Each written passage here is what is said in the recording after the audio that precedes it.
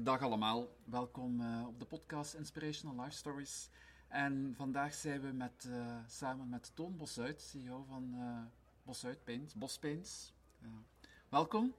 Dankjewel. En de podcast waarin dat we dus samen met leiders en managers, ondernemers en allerlei trendsetters kijken naar hun levensloop op dit moment, wat hun successen waren, hoe dat ze daartoe zijn gekomen, ook de dieptepunten, maar vooral kijken wat is de zin van het leven en wat heeft ze gemaakt dat ze nu zijn eigenlijk. Het is een podcast vol met boordevol energie en tips en tricks voor een boeiend en interessant leven. En dat kunnen we toch wel zeggen van Toon Bosuit, wat hij tot nu toe heeft bereikt. En ik heb hem leren kennen vorig jaar op de Aegon Leadership Award, de prijs die hij vorig jaar heeft gewonnen. En als ik me niet vergis, Toon, dan ben jij al sinds 1998 actief bij Bos Paints. Dat klopt, helemaal. Ja, En, februari 98. ja. Ik was toen net geen 30. Ja. En wat heb je daarvoor gedaan, voordat je bij Bos Paints kwam? Ik heb 5 jaar bij Daikin Europe gewerkt in Oostende. Ja. En daarvoor legerdienst. En, ze hebben hem afgeschaft toen ik hem deed. Ja, een beetje cynisch. Ja, en voordat je tot bij Bos Paints kwam, waren daar zo'n momenten dat je zei, ja, de legerdienst die heb jij gedaan, dat bestaat nu niet meer. Hoe heb jij die ervaren? De legerdienst, als een verloren tijd. Ja. Ik was baarman in de officierenmes in een of andere kazerne in Duitsland. Nee, ik kan niet zeggen dat dat een productiviteit was.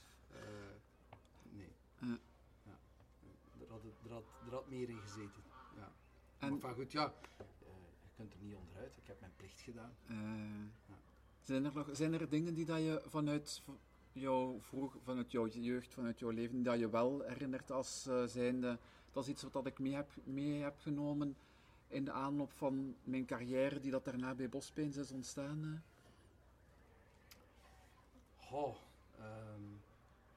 Ja, de carrière bij Bos Paints, ja, die is vormgegeven, of de onderliggende aspiratie om in het familiebedrijf te komen werken is ontstaan door na school elke keer naar het bedrijf te gaan bij mijn oma, te gaan wachten op mijn vader, ondertussen mijn huiswerk te maken.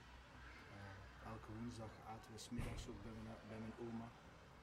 En daar krijg je natuurlijk een zekere liefde voor het bedrijf. Ja. Maar ik heb nooit, het is eigenlijk pas tijdens mijn studies, ik heb economie gestudeerd, ik heb lang getwijfeld om architectuur te doen. Dus het was alles, als je droomt van architect te worden, dan denk je niet aan, ik ga dan later bij Bos Paints werken. Dus het is eigenlijk pas tijdens mijn studies economie dat ik gedacht heb, misschien is dat wel iets voor mij om in het familiebedrijf te werken. En dan zo stilaan is dat idee verder gegroeid. Er was de verwachting sowieso, iedereen van de familie, zelfs als ze wouden komen werken, moesten eerst 5 jaar elders werken. Oké. Ja. Ja, dus we zijn na mijn studies of na mijn legerdienst ben ik gaan solliciteren en bij Daikin mocht ik beginnen. Ja. En wat was de achterliggende reden daarvoor om eerst elders te werken? Ja, één, om wat geloofwaardigheid op te bouwen, dat je toch iets kunt. Hè? Ja. Om ervaring op te doen, om te leren. Dat helpt ook om, stel dat je na je studies onmiddellijk begint te werken in een familiebedrijf, dan neemt je automatisch wat er al is over. Ja. Ja, als je ergens anders begonnen bent, dan ga je veel meer dingen in vraag stellen. Dus je brengt altijd dan ook een frisse blik binnen. Dat zijn de verschillende argumenten. Goed, ja. Er zijn ook argumenten, ik ken ook mensen, familiebedrijven, waar ze zeggen, je moet helemaal onderaan, alles doorlopen en zo verder. En ik denk dat dat ook wel een zinvolle logica heeft. Dus ik ga niet beweren dat dat de enige juiste weg is, maar wij hebben daar toen voor gekozen. Maar je bent wel bewust elders gaan werken met de optiek om later toch wel in een bedrijf te starten dan? Op dat moment, toen ik gedaan had met studeren, zat ik al wel in mijn hoofd van misschien in het familiebedrijf. Ik was nogal geïnteresseerd in marketing en zo, dat soort dingen, dus het commerciële. En ik zag wel mogelijkheden om met verf nog iets meer te doen dan wij op dat moment deden. Wat dan natuurlijk de naïviteit is van de jonge wolf. Hè? De hubris ook van de jonge wolf. Die denkt, oh, kan dat allemaal beter. En gelukkig maar, want dat geeft goesting om aan iets te beginnen. Hè, door kansen te zien, heb je zin om eraan te beginnen. Ook al zijn die een beetje arrogant. Ja. Want het is toch sinds 2005 dat je CEO bent, hè? Ja. Hoe heb je die stap ervaren om aan de leiding te komen van zo'n toch wel groot, succesvol bedrijf? Het moeilijkste, het selectieproces was wel lastig. Hè? Want ja, goed, wij zijn ik ben van de derde generatie. Ik verschil ook heel erg qua karakter met mijn voorganger, mijn oom. We delen misschien wel heel veel waarden, maar qua stijl en persoonlijkheid zijn we echt wel behoorlijk verschillend. En dus het was niet zo evident voor hem om mij als zijn opvolger te zien. Dat was ook een vrij lastig proces om die beslissingen te nemen. We hebben daarvoor een raad van advies opgericht. Maar tegen dat die er kwam en zo, dat heeft wel wat spanningen opgeleverd eerst. Daar heb ik veel uit geleerd ook. Ja. Wat heb je daaruit geleerd? Misschien moet ik de anekdote vertellen. Hè. Op een bepaald moment, dus er was, Jan was denk ik op een bepaald moment, ik denk dat hij 2,63 was. En het was niet duidelijk, ja, hoe lang gaat hij nog doorgaan en hoe zien we dat dan allemaal? En ik eigenlijk in plaats van hem daar op de man af mee te confronteren en te zeggen van kijk, ik wil daar duidelijkheid over. Hè, durfde ik dat niet zo goed. Ik ben toen zo met, wat ik vandaag zou noemen, met collega's uit het secundaire circuit, daarover van gedachten wisselen, omdat dat veiliger was om daarover te praten. En dat was in het begin van Outlook. Ik had een meeting request naar een paar collega's, jonge managers, familie en niet-familie, waar dat ik dacht, daar moeten we zo over van gedachten wisselen. Ik wou weten hoe dat zij daar tegenover stonden en zo verder. En dacht, laten we maar een meeting beleggen. Maar zonder mijn vader of mijn ooms daarover te informeren. En dat kwam dan uit via, want Outlook, je kon dat consulteren. En dat was de baas van een van die collega-managers die ik had uitgenodigd, die had dat gezien in de agenda van zijn medewerker. En die had gevraagd, wat is die een meeting? En die had gezegd, Toon wil praten over de aflossing van de wacht en zo.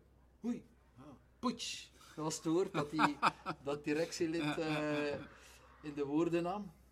En ik heb toen geleerd, ik heb veel dingen geleerd hoor. Eén, duidelijk, shit, ik had niet de moed. Dus en ik was mij daar niet van bewust, dat ik bang was eigenlijk om het erover te hebben. Twee, ik heb ook de manier hoe dat Jan en zijn broer Paul daar dan op gereageerd hebben, was heel kalm. In de zin van, Toon, ik heb dat georganiseerd, we moeten eens praten zeker. En toen zijn we gaan praten. En dat was een heel goed gesprek, productief gesprek. Ik denk dat het feit dat ik dat zo had gedaan, maakte wel de sense of urgency duidelijk voor hen. Misschien hebben ze door dat manoeuvre, die ik vandaag absoluut niet zou herdoen of aanbevelen als de juiste stap, maar heeft wel duidelijk gemaakt van, maar we moeten er toch iets mee doen. Hij heeft in die zin dat gesprek wel mogelijk gemaakt. Maar de rust waarmee dat ze daar dan in het gesprek zijn gestapt, heeft mij ook veel geleerd. Het waren anderen die zeiden putsch. Ja. Zij hebben nooit dat woord in de mond genomen. Zij zijn gewoon beginnen praten en luisteren. En in essentie is dat wel een heel sterk signaal. Iets dat ik geleerd heb van hen. Van wat er ook gebeurt, hoeveel emotie dat er ook op zit op een probleem, hoeveel verwijten of misschien onbegrijpbare daden iemand gesteld heeft, als er iets is, dan moet er gepraat worden en geluisterd worden. En dan moeten we naar elkaar proberen te zoeken van, wat wilde jij en waarom is dat belangrijk voor u? En in die zin hebben ze daar zeker een voorbeeld gesteld dat ik vandaag nog altijd waardeer. Ja. En ook voor mezelf als voorbeeld neem. Ja. Zat de angst erin om geen CEO te mogen worden? Ja, of te kunnen worden? Ja, angst, maar het was ook angst om gewoon te confronteren. Ja. Het was in de eerste plaats dat. Het was niet de angst van, ik ga misschien geen CEO. Het was ergernis ook voor mezelf. Van het is niet duidelijk. Ja. En dan misschien angst hebben van mijn eigen ergernis. Ja. Van als ik met die ergernis te koop ga lopen, dan ga ik niet productief zijn. Nee. Wat ook absoluut juist was. Maar goed, dat was ook niet de juiste manier. Ik was nog heel erg onwetend over mezelf. Oké. Ja. Hoe heb je jezelf beter leren kennen dan? Onder andere door die confrontatie dan toch aan te gaan, maar zijn er nog andere manieren waarop dat je... Ja, er zijn veel momenten. Ik heb in de eerste jaren van mijn carrière heel veel de feedback gekregen van Toon, dat is een raspaardje, was het woord dat iemand in de mond nam. Een grote mond, scherpe tong, duidelijke, scherpe meningen. En wat dat dan doet met anderen, dat is het probleem van de anderen. Ja. Ik had zo wel het beeld van, if you can't stand the heat, stay out of the kitchen. Mijn norm was, dat is toch juist, zo is het toch. Klopt het of klopt het niet? En als het zo is, dan moet het gezegd worden. Punt. De waarheid was mijn norm. Jouw waarheid. Wel, ja, die relativiteit. Ja, maar het is heel relevant wat dat gezegd. Dat is pas veel later gekomen, besef dat wat ik als waarheid zie, altijd mijn waarheid is. En daarom niet de waarheid. Ik maak daar soms nog wel eens een fout in. Het zijn ook maar mensen natuurlijk. Hè? Ja. Hoe heb je dat afgeleerd, als ik het... Of is dat een... Ik heb een heel traject. Ben begonnen met 2 jaar neurolinguistisch programmeren. NLP. NLP. Ja. Daar ben ik mee begonnen. Zo heb ik Wouter Tors ook leren kennen. Ja. Die heeft me toen een tijdje gecoacht ook. Wouter is toen in onze raad van advies gekomen ook. Maar ja, trouwens, Wouter is ook op dat vlak een heel groot voorbeeld voor mij. Dus hij heeft absoluut heel veel menselijke vaardigheden die voor mij niet zo evident zijn. Het leren zien, wat is mijn impact op anderen?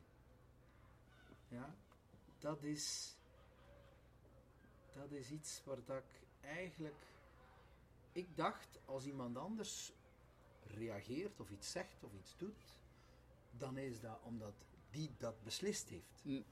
Ik zag het verband niet tussen, maar dat is misschien wel iets dat ik getriggerd heb.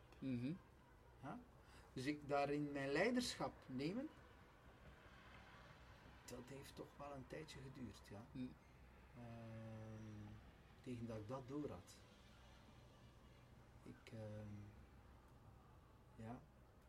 Mij verplaatsen in de ander.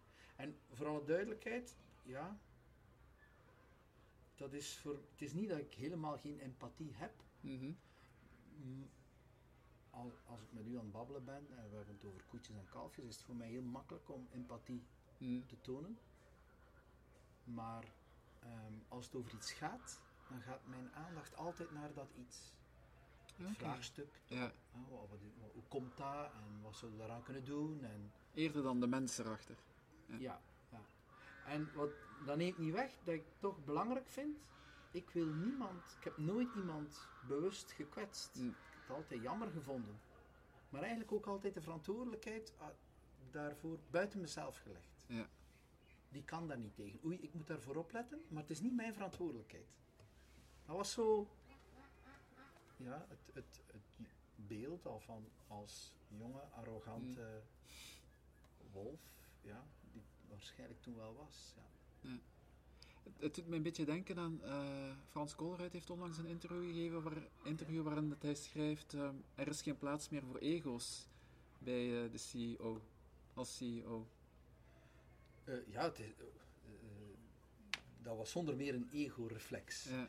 Dus op het moment dat je vastzit, is nu in je eigen waarheid of je eigen angst dat je niet ziet, of je eigen patronen dat je niet ziet. Ja, dat zijn allemaal aspecten van je ego dat je dan etaleert. En inderdaad, het overstijgen van je eigen ego houdt in dat je kijkt van, ja maar er is altijd wat heb ik nodig, het stuk wat heb ik nodig en wat vind ik belangrijk en zo. Maar er is ook altijd het stuk van wat heeft die een andere nodig. Ja. En wat heeft het bedrijf nodig. En ik denk inderdaad, een goede CEO kan dat overzicht zien en kan proberen die verschillende belangen en die verschillende behoeften proberen met elkaar te verzoenen. Die te zien en die met elkaar te verzoenen. Ik denk dat dat inderdaad essentieel is voor een goede leider. Als je met je eigen ding, alleen maar met je eigen ding bezig bent, ik geloof niet dat je dan een goede leider kunt zijn. Hoe was die confrontatie met jezelf? Dat is toch niet altijd even leuk, neem ik aan. Nee, ze was in het begin ongeloof. Dus echt, ik zie dat niet. Hoe kom je daarbij? Dus ik herinner me zo'n paar momenten van inzicht zo. De aha-erlebnis. Zo echt catharsis.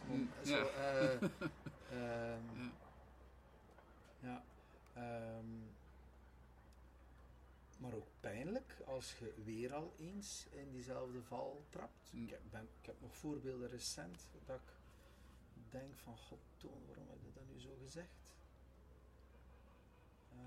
Dat was toch niet nodig? Misschien vind jij dat. En misschien is het ook wel zo. Maar dat is toch helemaal niet productief? Nee. Je hebt alleen maar pijn gedaan. En ook al is dat met een zuivere bedoeling, of geen enkele kwade bedoeling, daarom nog geen zuivere bedoeling, maar het is met geen enkele kwade bedoeling, maar het is niet productief, het is niet, Er is een verschil tussen de intentie en het resultaat. Want intentie en competentie. Het is duidelijk een competentie. Zo voel het bij mij heel erg. Ik probeer het altijd heel goed te doen voor iedereen. Ja. Maar soms doe ik dingen, dat ik denk, god, daar ben ik echt wel niet trots op. Het is gelijk het boek, ik ben eventjes de naam van de auteur kwijt, maar alle mensen zijn goed. Mark, Nederlander. Bergman. Rutger Berg. Rutger Bergman, ja. Alle mensen deugen. Alle mensen deugen. Ja, absoluut. Ja, daar geloof ik ook heel erg in. Een goed boek, ja. Hoe heb je dat proces ervaren van die zelfontwikkeling? Als heel lastig. Bij momenten ook met veel twijfel van, zit ik wel op mijn plaats? Ja. Ben ik wel een voldoende people manager om bedrijfsleider te zijn? En eigenlijk pas de laatste paar jaar, ik heb op een bepaald moment een beetje van een burn-out gehad ook. Een zomer een paar weken thuis gezeten en echt nagedacht over maar wat ga ik nu doen en heel bewust rond dat thema ook coaching gehad. Totdat iemand zei, Toon, alles wat je niet kunt, daar hebben andere mensen voor. Zoek andere mensen die dat voor u kunnen doen. Op dat moment, in die periode, was André Pelgrims bij ons, bedrijfscoach. Hij was heel nauw verbonden met de werking van de directie en zo. En ik zag hem bezig die eerste maanden bij ons in het bedrijf. En ik was heel erg onder de indruk van wat hij deed. En tegelijkertijd maakte het mij kwaad. Het triggerde enorm. Omdat ik het als ik dacht, fuck, moet ik dat ook kunnen? Ik ga dat nooit kunnen. Ja. Als dat is wat er van mij verwacht wordt, ik kan dat niet. En het is die coach die mij zei, ja, maar het is net dat je nodig hebt. Mensen die dingen kunnen dat jij niet kunt. En laat die maar hun ding doen. Het is dat wat ze toevoegen aan wat dat er nog niet is. En dus ja, de laatste jaren ben ik veel meer op zoek gegaan naar mensen die mij op dat vlak aanvullen.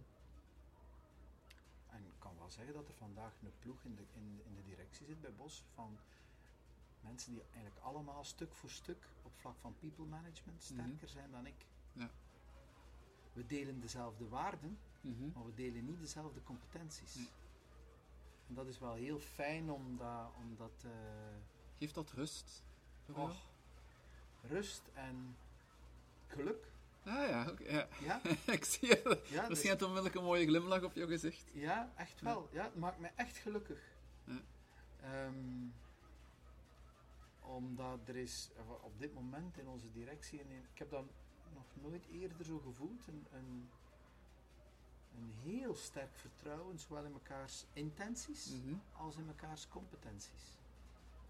En daardoor is er een soort ontspannenheid en heel veel plezier ook. Nooit zoveel gelachen bij ons in de directievergadering. Ja, als de afgelopen maanden. Ja. Dus dat maakt mij echt gelukkig. Het is iets waar ik oprecht trots op ben ook. Dat ik die stap heb kunnen gaan, dat ik daar mezelf heb kunnen overstijgen. En voor alle duidelijkheid, ik denk dat er is wel een zeker minimum nodig. Ik heb daar ook hard moeten aan werken, maar ik heb ook daarin mijn beperkingen moeten herkennen en zien van, shit, daar is er... Ja, moet er toegevoegd worden. Ja. Is het ook heb je ook het ervaren dat je dingen moest loslaten van bepaalde patronen of bepaalde ideeën, gedachten dat je over management of over leiderschap of over jezelf had?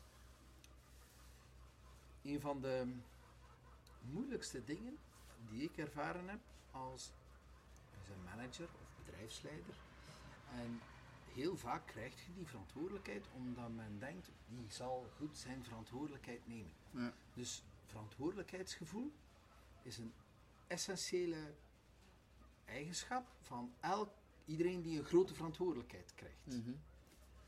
De valkuil van verantwoordelijkheidsgevoel is, ik moet zorgen dat alles goed is. Ja. Ik moet dus alles ook opvolgen of controleren of daar overal mijn zeg over zeggen. En dus dat is een grote paradox waar ik ook zelf mee geworsteld heb. Ik heb heel lang samengewerkt met mijn neef, Ivo, die helemaal anders is dan ik. Op dat vlak veel intuïtiever, veel ontspannender. Maar hij verwachtte wel ook volledige vrijheid. En dat was voor mij een enorme stretch. In welke zin? Ja, ik ben bedrijfsleider. Hij was commercieel directeur. En het is niet dat ik als bedrijfsleider mij kan permitteren om eigenlijk niks te weten over wat gebeurt hier met commercieel beleid. Dus hoe doe je dat dan? Hoe neemt je verantwoordelijkheid en geef je ook vrij of ruimte aan de mensen die onder u staan? Dat is in essentie een paradox. Ja.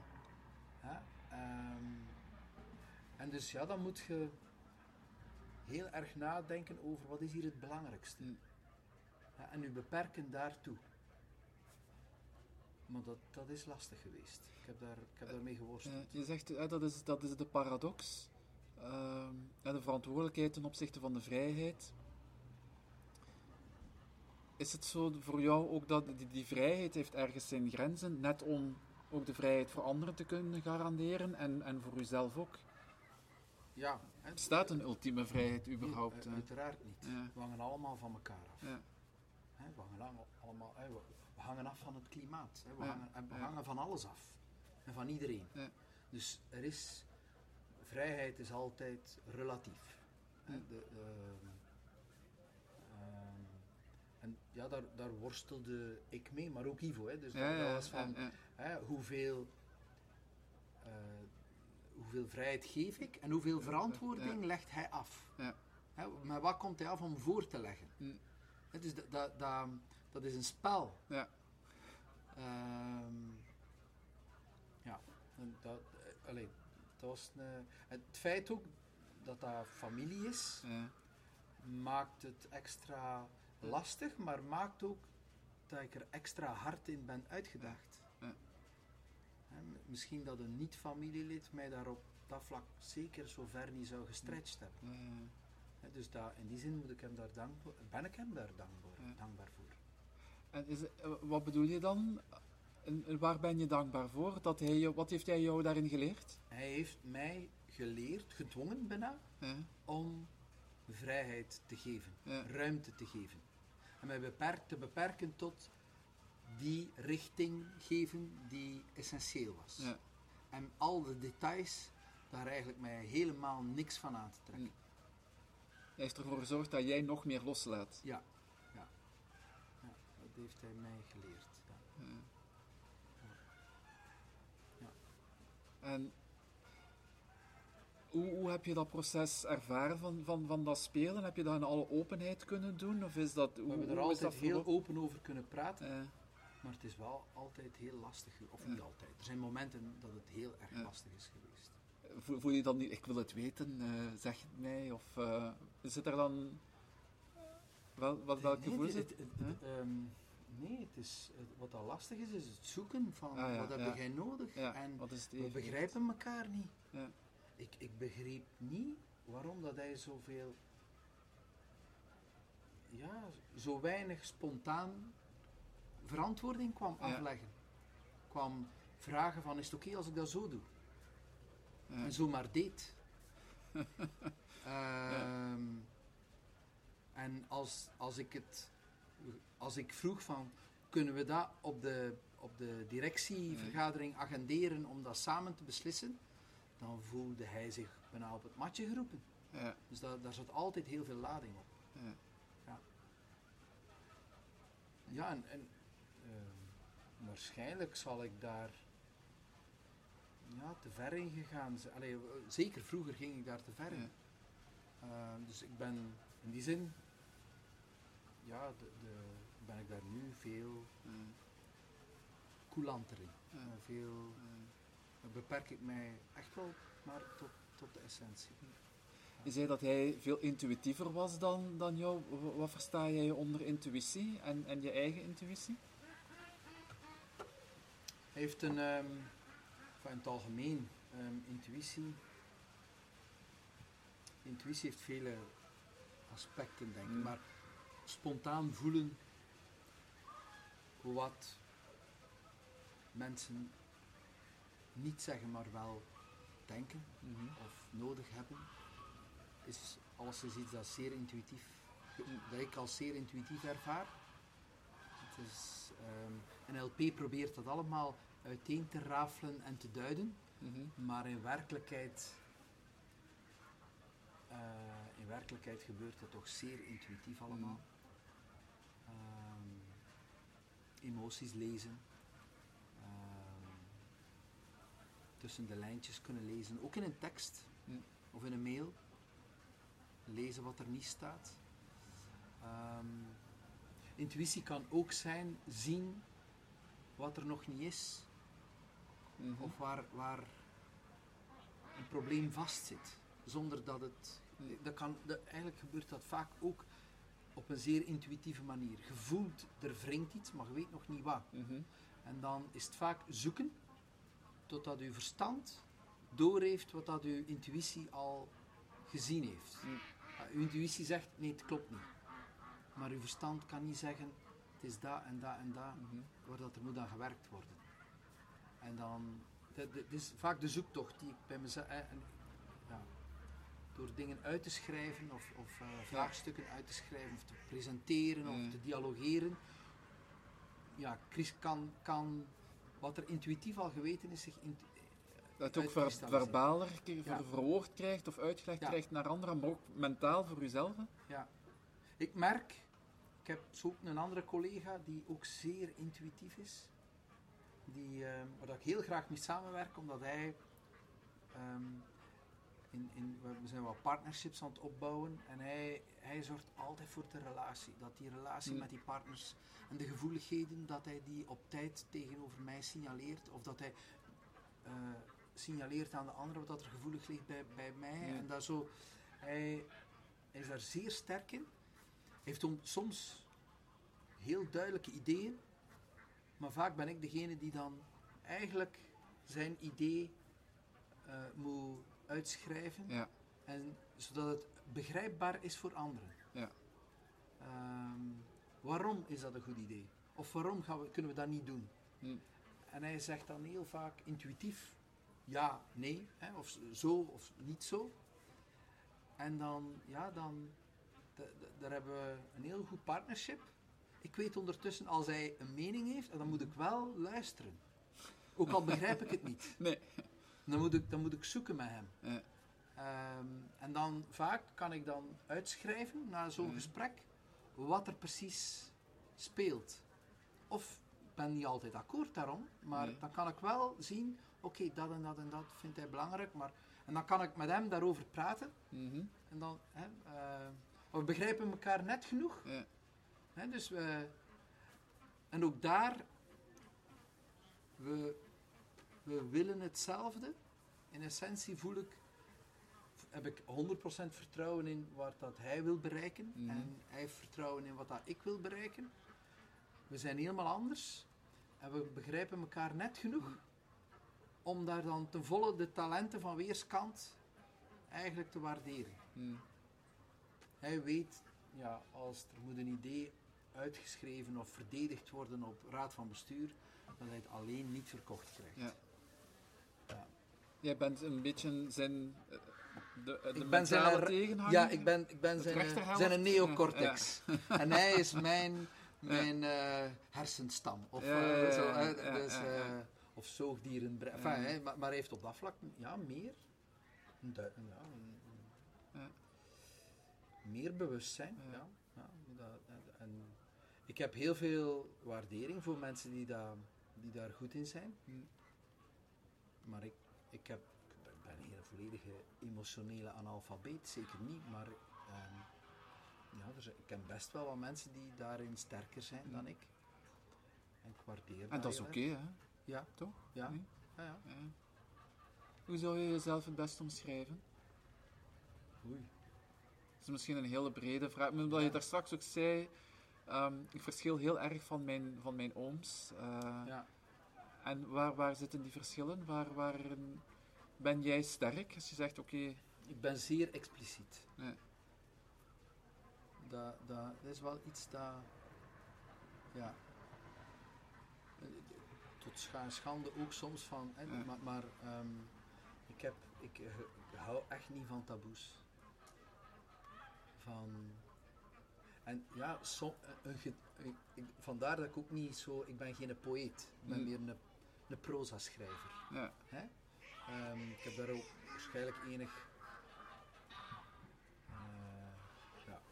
een zeker autistische reflex.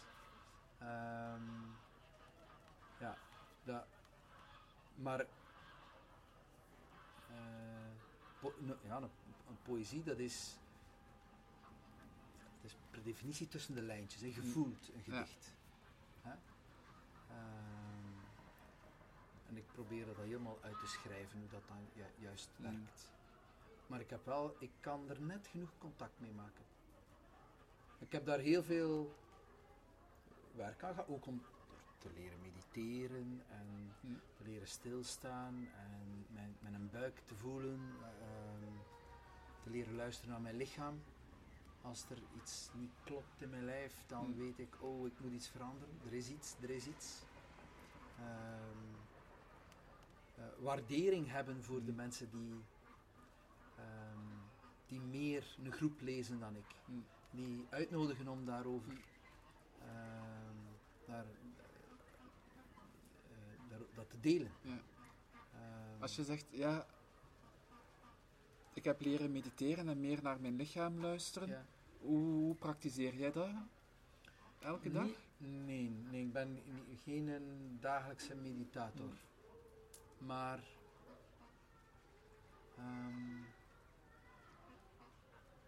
als ik problemen heb, is dat wel mijn terugvalscenario.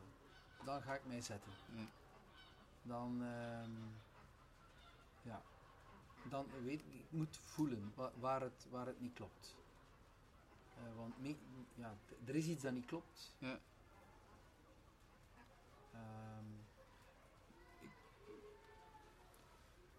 Beseffen van, ik zei dan piekeren. Ja.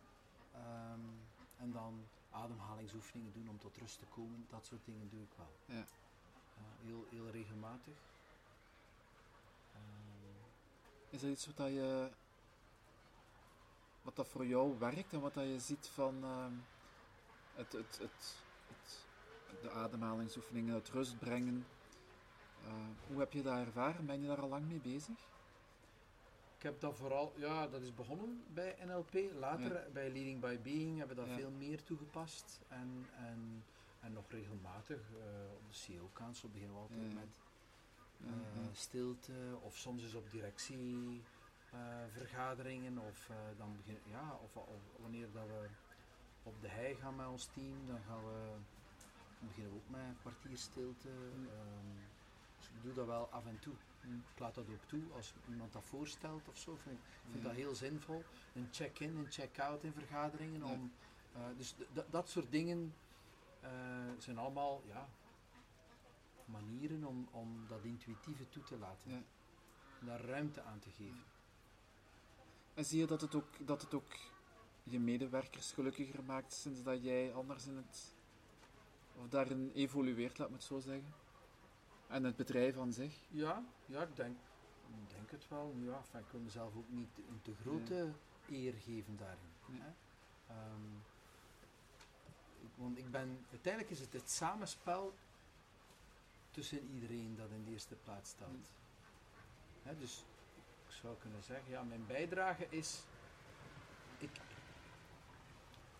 In het begin van mijn carrière als CEO heb ik vooral veel mensen die authentiek, oprecht, intelligent, moedig waren. En dat waren mijn criteria.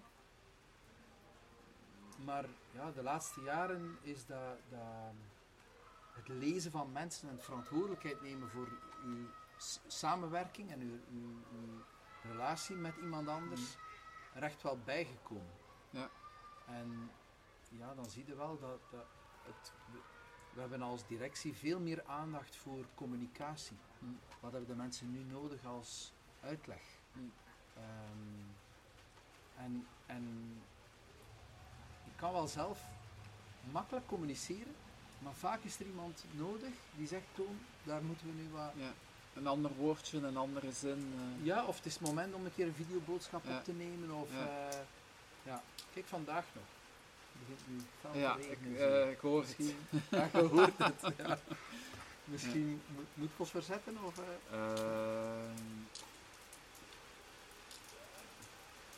Nee, het zal wel lukken. Het is oké. Ja. Okay. Tenzij dat jij niet een Nee, ik ben... ik ga dit er aan de kant. Ik blijf voorlopig droog. Ja. Ja, nu wordt het heel... Ik ga eventjes op pauze drukken. Voilà. Ondertussen zijn we binnen gaan zitten, Toon. Het regende een beetje te hard. Ik had nog een paar vragen voor jou. Waar ben jij nu nog bezorgd over eigenlijk? Of waar zijn er dingen waar dat je nu zegt van dat zijn nog waar dat ik nog verder in wil groeien? Of waar dat je uitdagingen ziet voor het bedrijf, voor de wereld?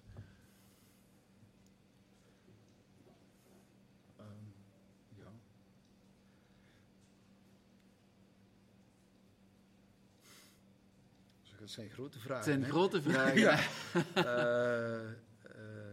Als je mezelf, het bedrijf en de wereld, dat zijn... voor mezelf, ik kom stilaan in de herfst van mijn carrière. Hè, dus ik hoop dat dat ik 60 ben, dus binnen 8 jaar, dat er iemand anders de leiding van het bedrijf heeft overgenomen. Ik hoop dat ik op dat moment nog actief kan zijn. Zeker als bestuurder, maar ook actief in het bedrijf, op projecten of deelactiviteiten. Maar dat ik iets meer tijd voor mezelf kan nemen. Mm-hmm. Ik hoop dat de energie die er vandaag is in het bedrijf, dat die behouden kan blijven. Mm-hmm. Ik hoop dat er is wel een uitdaging voor ons bedrijf. We zijn niet heel groot, hè, in een markt die uiteindelijk door een paar wereldspelers wordt gedomineerd. Dus ja, we hebben een behoorlijk marktaandeel in België. Wij moeten echt wel actief worden in het buitenland, maar dat is helemaal niet zo evident. Maar we zijn aan de weg aan het timmeren, dus ik heb wel vertrouwen dat dat goed komt, maar dat moet zich nog grotendeels realiseren. Dus absoluut nog een uitdaging waar dat ik voor wil gaan. Dat zal niet gerealiseerd zijn, dat zal begonnen zijn, hoop ik.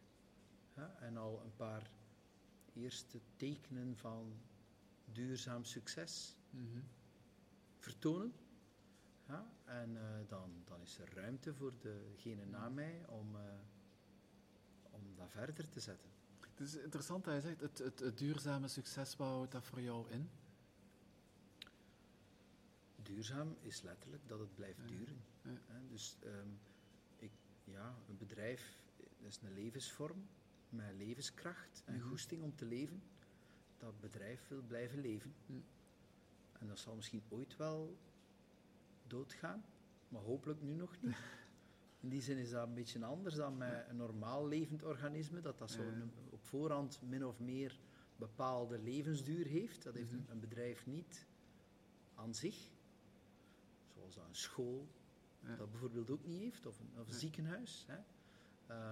Dus je wilt, ik hoop dat het bedrijf nog vele jaren kan blijven bestaan, gezond kan blijven bestaan, mensen kan gelukkig maken, mensen toelaten om bij te leren, om zichzelf te leren kennen, om trots te zijn op wat dat ze doen. Zou je het ook zo kunnen omschrijven als jouw nalatenschap? Of zit daar nog meer achter dan? Nalatenschap. Ik denk niet zo in nalatenschap. Ik heb daar iets aan bijgedragen, maar ik heb ook heel veel gekregen. Ja, is dat nu mijn verdienste of die van anderen, van ons allemaal? Wat dat voor mij telt is, klopt dat? Leeft dat bedrijf? Is dat gezond? Ja. Op economisch vlak, maar evengoed op sociaal en ecologisch vlak. En dat is altijd zoeken. Het is altijd zoeken van, kan dat niet beter? Of zou dat niet beter anders doen? En compromissen maken, oplossingen voor problemen vinden. Het is nooit ideaal. De ideale wereld bestaat niet, gelukkig maar, want anders hebben we niks meer om ons mee bezig te houden. Dus het is, die zoektocht maakt het net interessant. Brengt die zoektocht ook twijfel voort? Ja, uiteraard. Uiteraard. Ja. En veel twijfel. Moeilijke beslissingen. Niet dat ik nu angstig ben daarvoor, maar er zijn momenten van twijfel. En eigenlijk de productieve discussie is wat dat dan het belangrijkste is. En dat is wat dat mij op dit moment eigenlijk zo gelukkig maakt als bedrijfsleider. Dat ik het gevoel heb dat alles kan gezegd worden en ook gezegd wordt of in vraag gesteld wordt. Wat moet in vraag gesteld worden? Dat we daar felle discussies over kunnen hebben. En dat we daar de laatste tijd eigenlijk bijna altijd lijken uit te komen, schouder aan schouder. Zonder daarom dat zeker niet altijd mijn gedacht. Zeker niet. Dat is niet wat ik nastreef. Een productieve discussie is het belangrijkste. En dan het gevoel dat er geluisterd wordt naar wie iets te brengen heeft. Zelfs ook ruimer dan directieleden uiteraard. We zijn heel actief met onze kernvergaderingen. De helft of meer dan de helft van de topics worden besproken met leden daarbuiten. Die ook uitgenodigd worden om die agenda's, voorbereidingen te zien krijgen, verslagen krijgen. Om betrokkenheid te voelen. Het gevoel hebben van, ik mag mee inbrengen, ik mag mee in vraag stellen. Betrokkenheid, dat lijkt me dan een van de gemeenschappelijke waarden of die dat jullie gemeenschappelijk hebben. Wat zou je nog als gemeenschappelijke factoren kunnen omschrijven om dat gevoel van eenheid en dat geluk wat je ervaart te kunnen opbouwen? Ja, het uitgangspunt is altijd, wat is het algemeen belang? Ja. En als directie of als bedrijfsleider, je kunt misschien wel de intentie hebben om het algemeen belang na te streven, maar als je het belang van iedereen niet hoort, dan mist je soms wel eens wat iemand of een afdeling of een klant belangrijk vindt. Dus de kwaliteit van uw doorstroming van informatie, de kwaliteit van het een stem geven van de mensen in de markt of op de vloer, is cruciaal om tot juiste beslissingen te komen, want dan beslissingen waarbij dat alle stemmen mee gehoord zijn geweest. En je kunt natuurlijk, dat is moeilijk, je kunt niet voor elke beslissing 270 mensen persoonlijk vragen wat ze ervan vinden. Dus hoe doe je dat dan? Dat is wel wat zoeken geweest naar de juiste aanpak. Ja. Maar ik ben daar wel trots op. Vandaag vind ik dat we dat echt wel heel goed doen. We zijn op dit moment bezig met een nieuw loonbeleid uit te rollen. Dat is iets dat heel kort op het vel zit van mensen. En dus dat heel delicaat is. Dat veel emoties kan teweegbrengen. Dat veranderen is vaak lastig in bedrijven. En we hebben daar... Het is niet... de design van dat traject is niet mijn voorstel, maar onze HR-directeur heeft daar met een team aan gewerkt en we hebben zo een klankbordgroep van 60 mensen uit het bedrijf gehad, die over allerlei thema's doorgediscussieerd hebben, in de dilemma's gestaan hebben, de verschillende alternatieven tegenover elkaar afgewogen, waarbij dat we eigenlijk heel veel transparantie gegeven hebben ook over hoe zit het in elkaar, wat is de impact en wat kost dat? En, ook het thema transparantie bijvoorbeeld. Hoe transparant moet loonbeleid zijn? Dat is een heel lastig iets. Vroeger dacht ik, hoe transparanter, hoe beter. Alles wat is, mag geweten zijn, moet toch niks. Maar het is niet altijd productief. Privacy heeft ook een reden van bestaan. Ja. En hoe gaat het daar dan mee om? Dat zijn moeilijke dilemma's. En het is door met mensen daarover in dialoog te gaan en hen mee in die dilemma's te laten staan, dat ze ook kunnen begrijpen, oh shit, dat is hier toch wel niet zo makkelijk. Ik dacht eigenlijk dat het makkelijk was, omdat we dat zo moesten doen, maar ik hoor hier mijn collega's eigenlijk het omgekeerde zeggen. Waarom zeggen ze dat anders? En misschien moet ik dan toch ook wel anders over nadenken. En dan plots krijg je veel meer receptiviteit voor welke oplossing of welk voorstel dan ook. Dus vaak is het proces naar de besluitvorming belangrijker, ik ging zeggen even belangrijk, maar het is belangrijker dan het besluit dat men genomen heeft op zich. En ik merk hoe beter dat we daarin worden, hoe makkelijker, hoe meer vertrouwen dat we krijgen van eigenlijk alle medewerkers.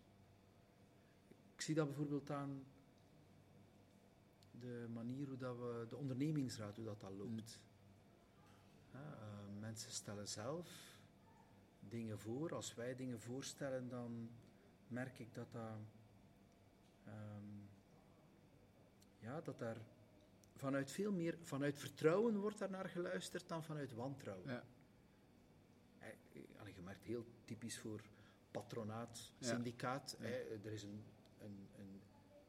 existentieel wantrouwen. Ja. De ander is er om mij te beduvelen. Ja. En wij gaan dat proberen te doen met de ander. Dat is echt het spel.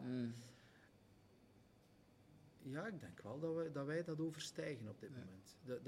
Dat is de heel old school gedachte, hè? Dat is nog het... Ja, maar dat vandaag verankerd is, dat Ja. is in de besluitvorming, hè? De cao's en zo verder. Het is op die modellen gebaseerd. Ja, klopt. Ja, en voor alle duidelijkheid, ik vind het heel goed dat vakbonden of een ondernemingsraad en zo, dat bestaat. Want soms signaleren zij bij ons ook dingen die wij gemist hebben. Soms stellen ze vragen. En het is ook een platform om over dilemma's te discussiëren en daar dan...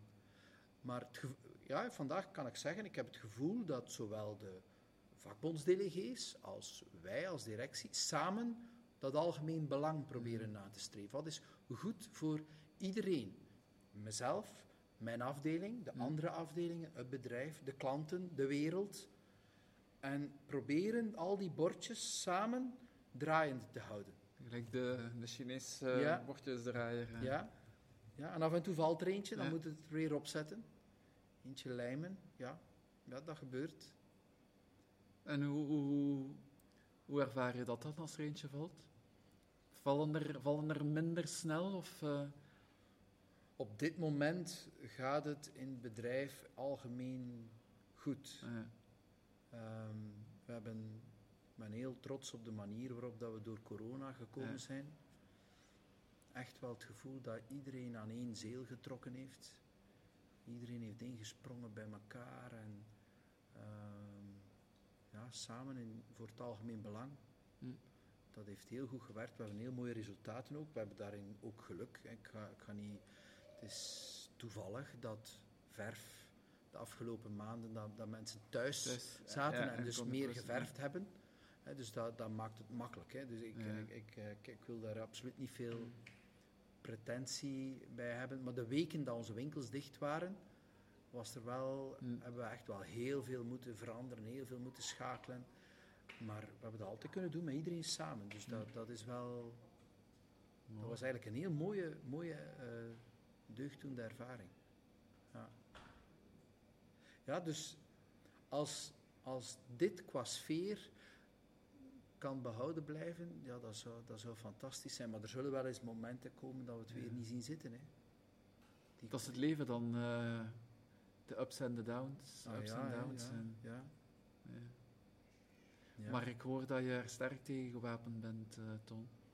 Ja, ik hoop het. Door de groei en door de ontwikkeling, hoe dicht dat je bij jezelf probeert te staan en samen met jouw team. Ja. En met al jouw mensen eigenlijk. Ja.